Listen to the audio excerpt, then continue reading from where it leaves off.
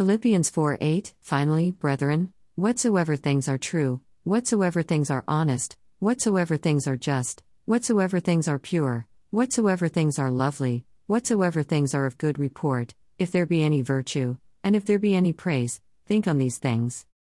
Things to think about is the discussion that Paul thinks about. Why?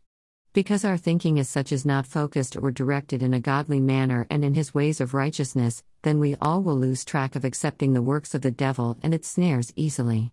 We will turn into a lost sheep that has wandered away in thoughts that are driven by the devil.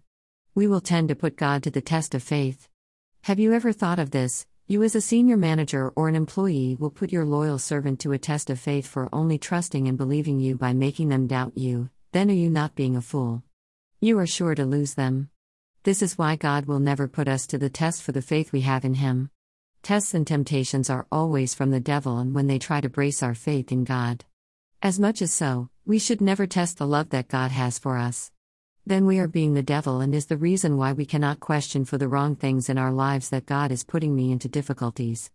I had this discussion with my mother and then we finally came to a consensus following the Word of God that taught me that God allows some time by not interfering, for there is a bigger and better plan that is to happen. We are the warriors standing for the glory of God to be established against the vices of evils, partaking in the suffering of the cross against Satan to overcome sin like the person who helped Jesus to physically carry the cross to Golgotha. And God is giving us the space to skill ourselves, for we are able to forbear to overcome victoriously, trusting Him that our pilgrim's journey is spaced ahead.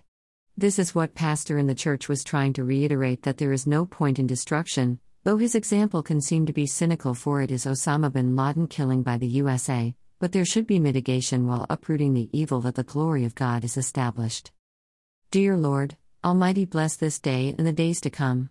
Bless all those who wish me well, those who don't accept to treat me inhumanely, and those who want me to live a good life.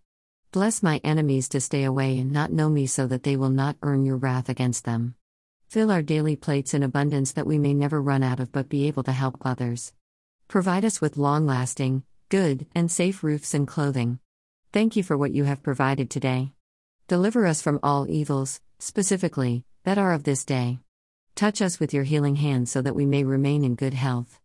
Make way for us and show us the way to your blessedness so that we may lead our lives in peace, joy, love, hope, faith, goodness, prosperity, praise, and worship, exemplifying your glory for a victorious life on this earth.